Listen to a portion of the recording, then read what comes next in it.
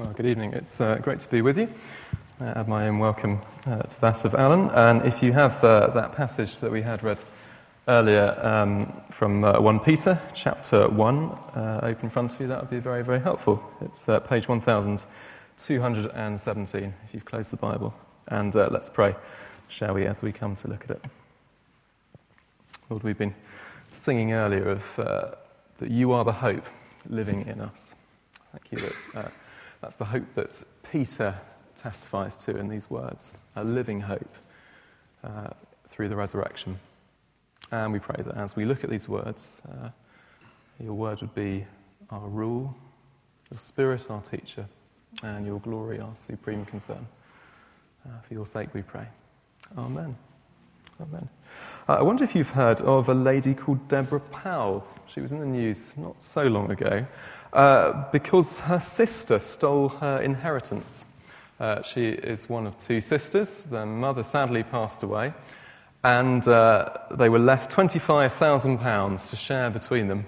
I don't quite know the full details, but what seems to have happened is that one sister managed to grab it all and frittered it away before Mrs. Powell could get her share of it. And she is going through the courts to try and get her share back. I don't know how successful she's been, but there you have it.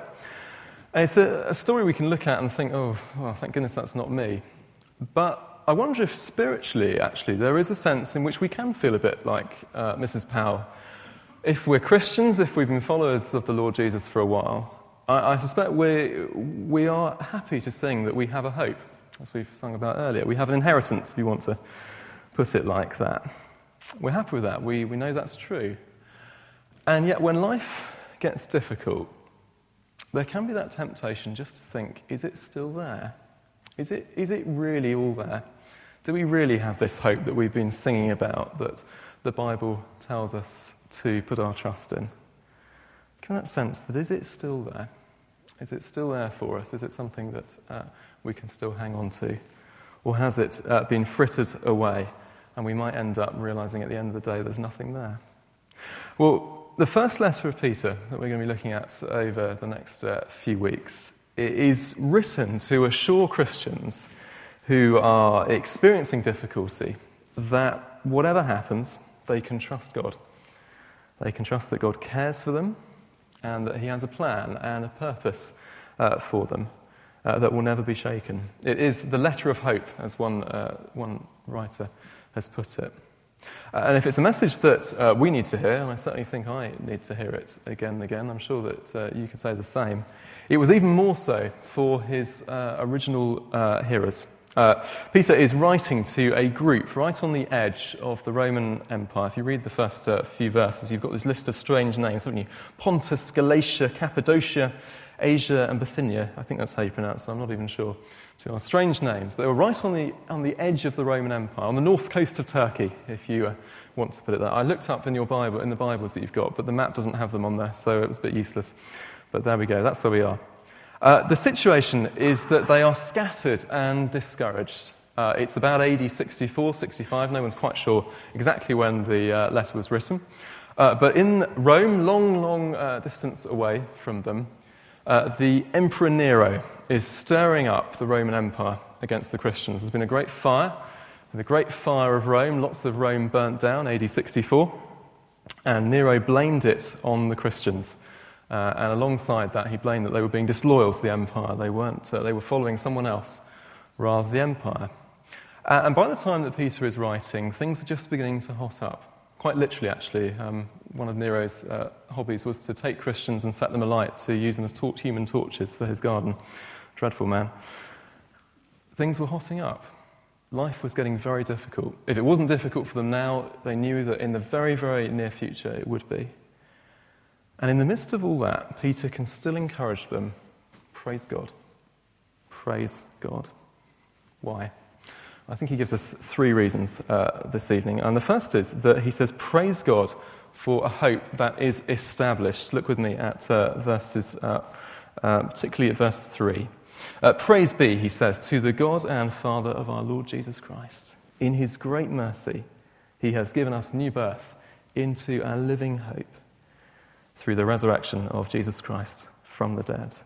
Whatever else happens to these believers, Peter knows that Christians, followers of the Lord Jesus, are in a wonderfully privileged position. They have been born again, as he puts it, born again into a living hope. It's a bit of a cliche now, isn't it? If you say you're a born-again Christian, people think that means you listen to Graham Kendrick with a guitar. It doesn't mean that at all. It means that you are somebody who has a new birth. Your spirit, your heart has been changed, born again into a living hope.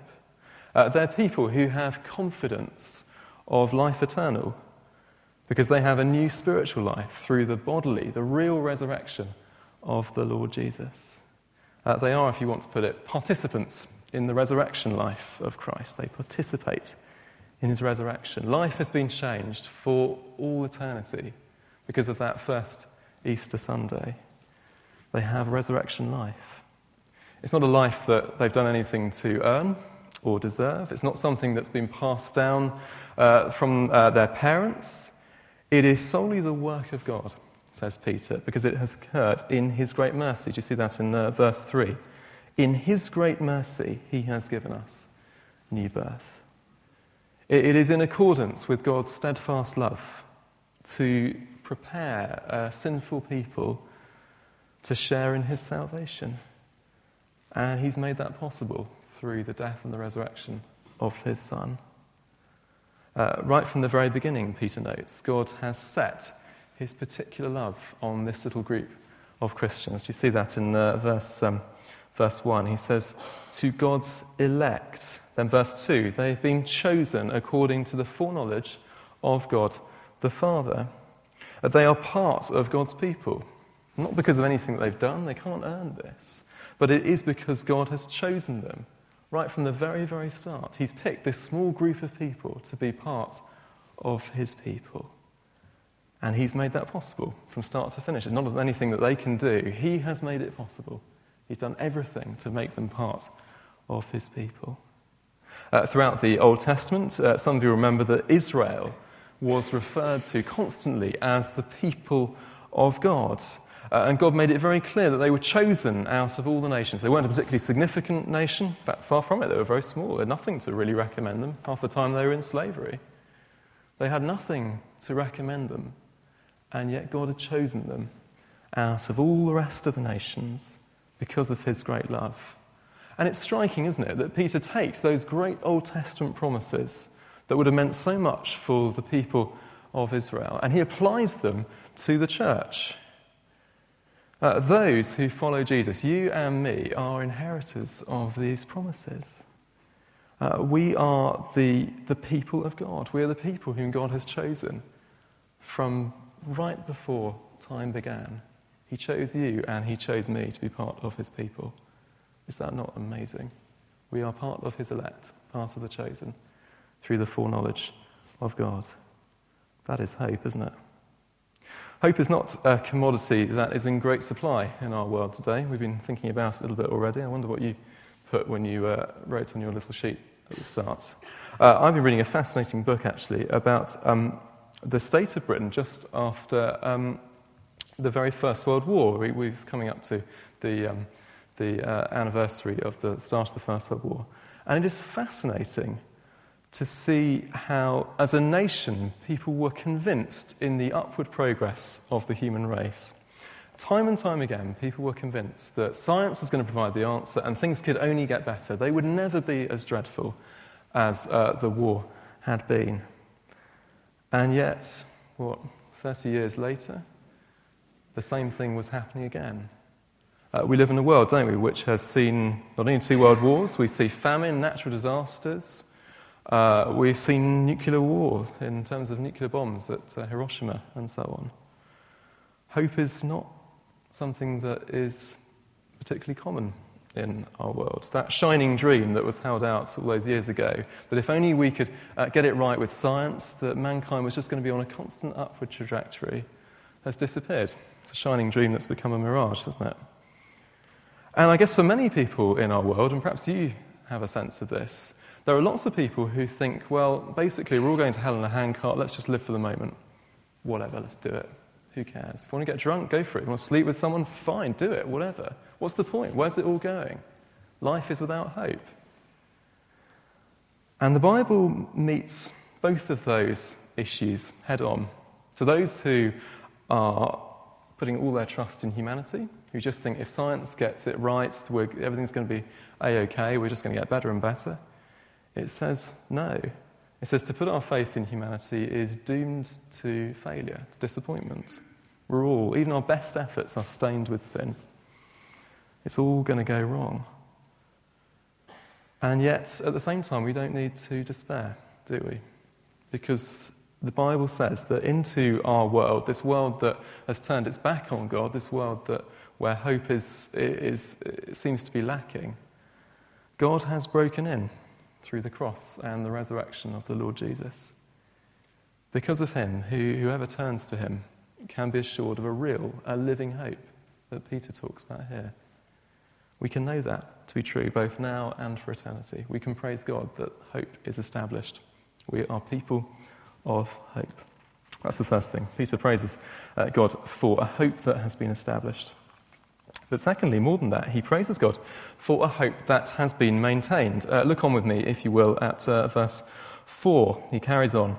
And into an inheritance that can never perish, spoil or fade, kept in heaven for you, who through faith are shielded by God's power until the coming of the salvation that is ready to be revealed in the last time.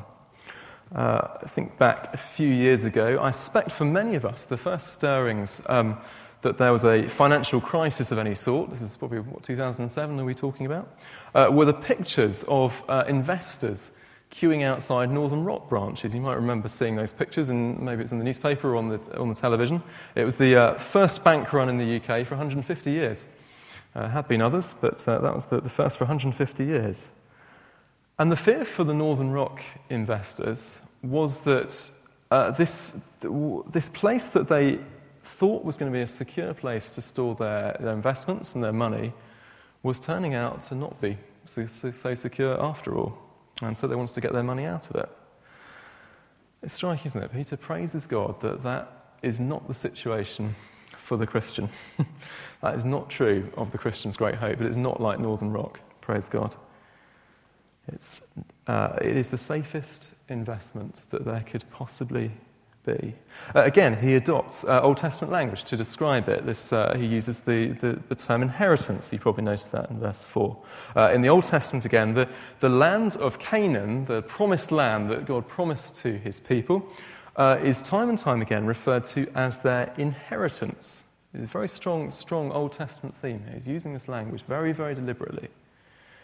God promised it to his people. It was their inheritance for them. And you can read of them taking possession of it in the book of Joshua, particularly, and in Joshua. And just before that, with Exodus and so on, it's connected, I think, with our Ebenezer, I should say. And yet, as wonderful as that promise was for God's people, this promise of inheritance, ultimately, it didn't last. It was invaded, it tarnished, the people messed up, things all went pretty wrong. Ultimately, that's the story of the Old Testament, really. And it's wonderful that Peter compares the hope of the Christian to that hope of the Old Testament believers. It's not so with the inheritance of the Christian. The inheritance of the Christian, of the church, is not real estate, it's not property, it's not a promised land, but it is salvation, the presence of God himself. That is the hope that God promises for his people. It's a promise, it's an inheritance that can never be corrupted, can never be exhausted or attacked. It is secure for all eternity. How can Peter be so sure that this hope is so secure? Well, there are two things, I think, for us to take heart from and to trust on. The first is we can be sure of our inheritance because God himself has reserved it for us. Did you see that? Verse 4. He said, this inheritance is kept in heaven for you through faith. We can be sure of our inheritance because God himself has reserved it until that day when it is time for it to be revealed. We don't need to be afraid. It's in his safekeeping. It's not going to run out. It's not going to tarnish or spoil. It's out of the reach of harm. No one's going to steal it. it is going to be safe. It's safe because God has reserved it for us. God is keeping our inheritance for us until the right time. And yet, secondly, more than that, we can be sure that not only is our inheritance being kept for us, but we are being kept for it through God's mighty power. Verse 5, Peter continues, who through faith are shielded by God's power. That word shielded is a military term that Peter uses. It means, I suppose, to put a guard of soldiers around something. A wonderfully vivid illustration. Peter says that God is guarding our hope for us until the last day when we might enter into it in full possession. Our hope is secure, not because of anything we've done, but because the one who has established it is also the one who promises that he will maintain it. What might that mean for us this evening? Let me suggest that I think it offers both a challenge and an encouragement for us. Let me first think about challenge.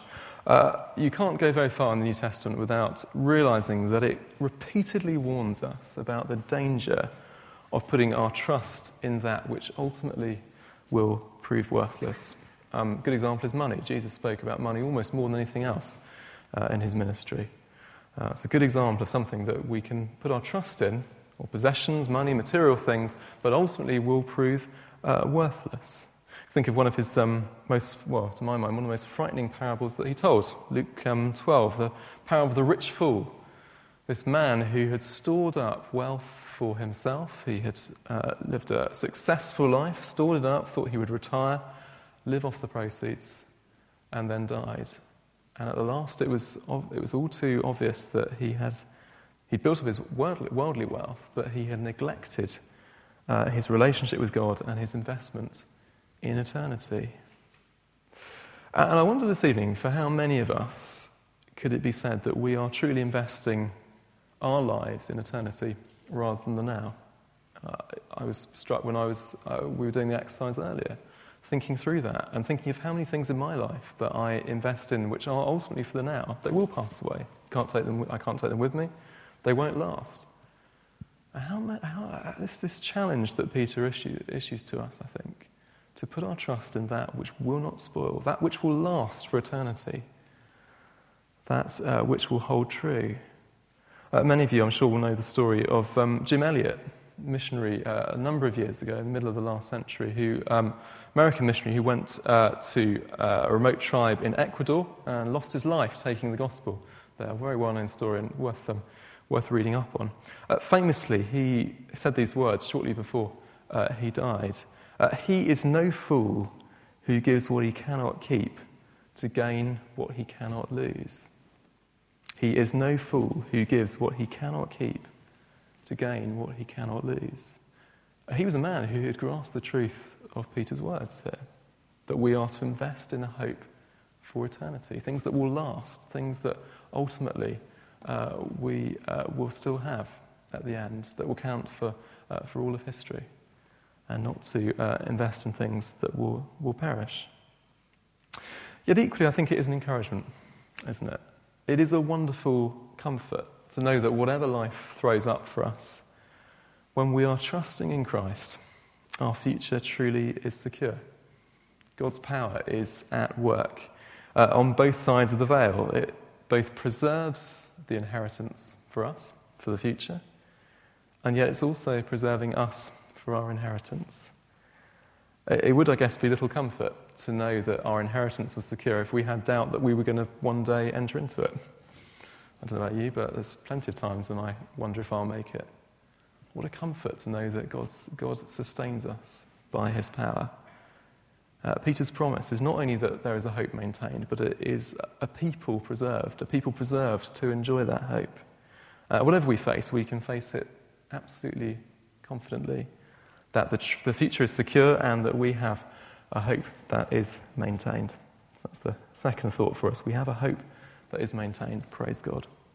Thirdly, praise God for a hope that is tested. Look with me at verse 6 and following. Peter writes, "In this you greatly rejoice, though now for a little while you have had to suffer grief in all kinds of trials. But these have come so that your faith, of greater worth than gold, which perishes even though refined by fire, may be proved genuine and may result in praise, glory, and honour when Jesus Christ is revealed. Late evangelist David Watson used to say that Jesus promised his disciples three things. He said they would be absurdly happy, completely fearless, and in constant trouble. And I think that rather sums up the New Testament if you read through it. And I suppose arguably it's an excellent summary of what Peter promises his readers in this letter, and we're going to see more of that.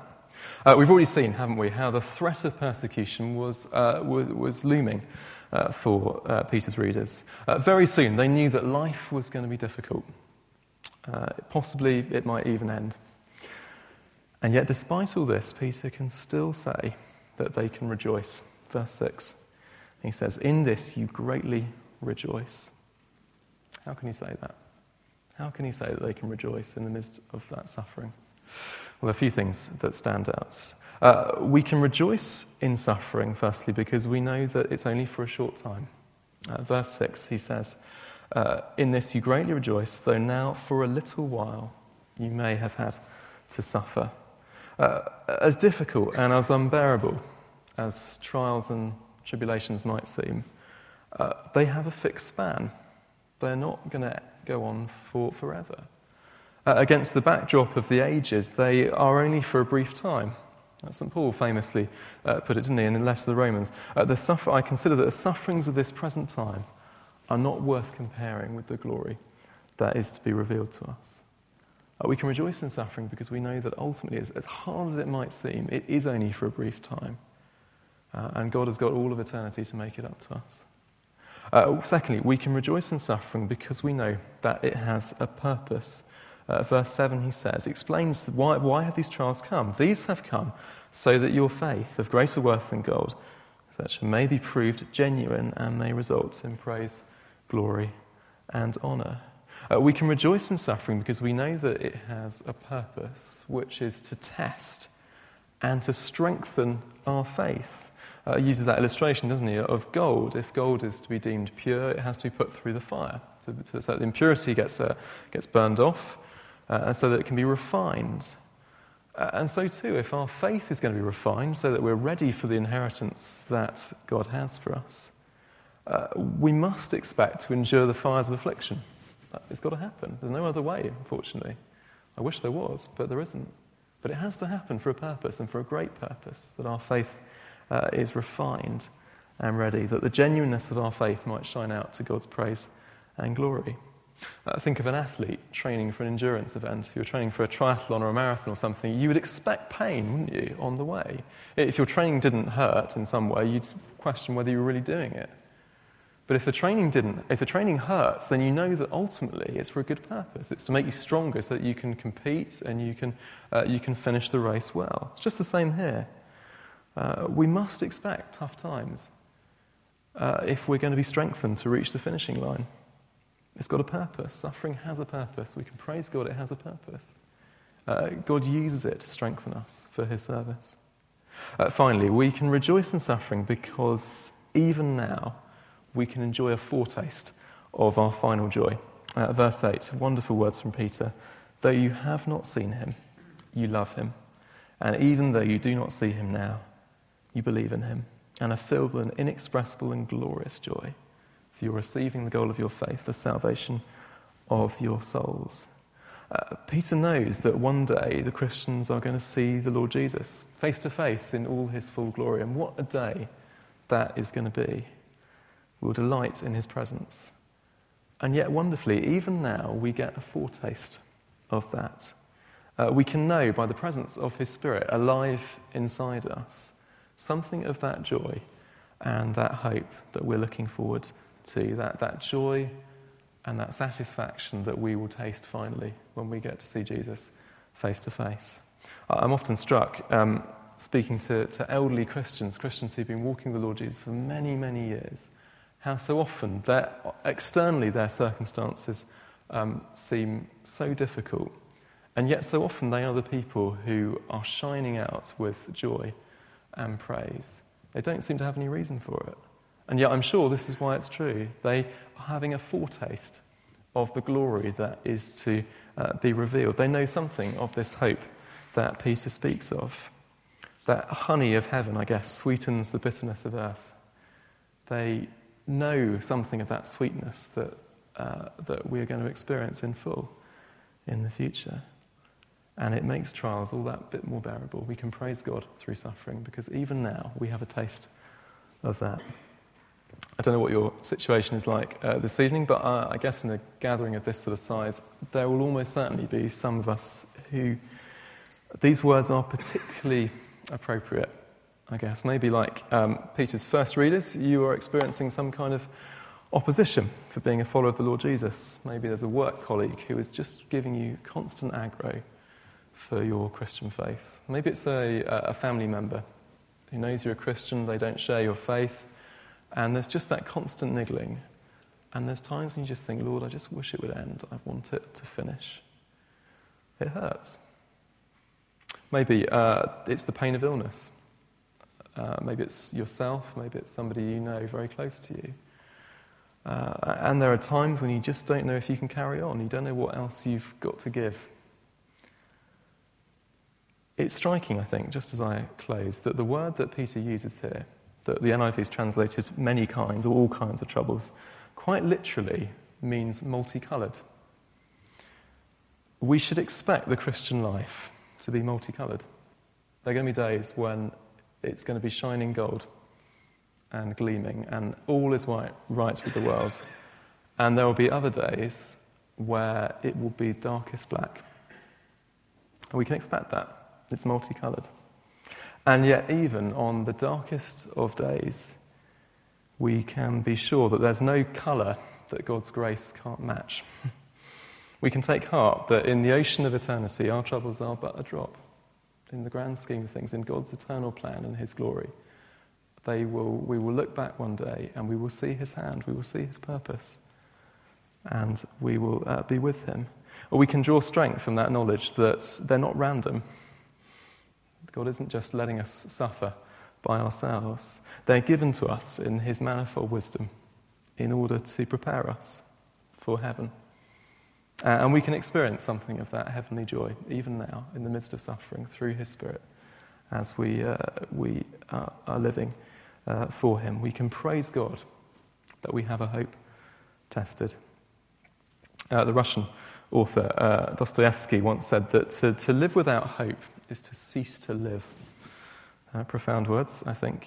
And yet the Christian can reply with confidence that because of the death and the resurrection of the Lord Jesus, we have a living hope.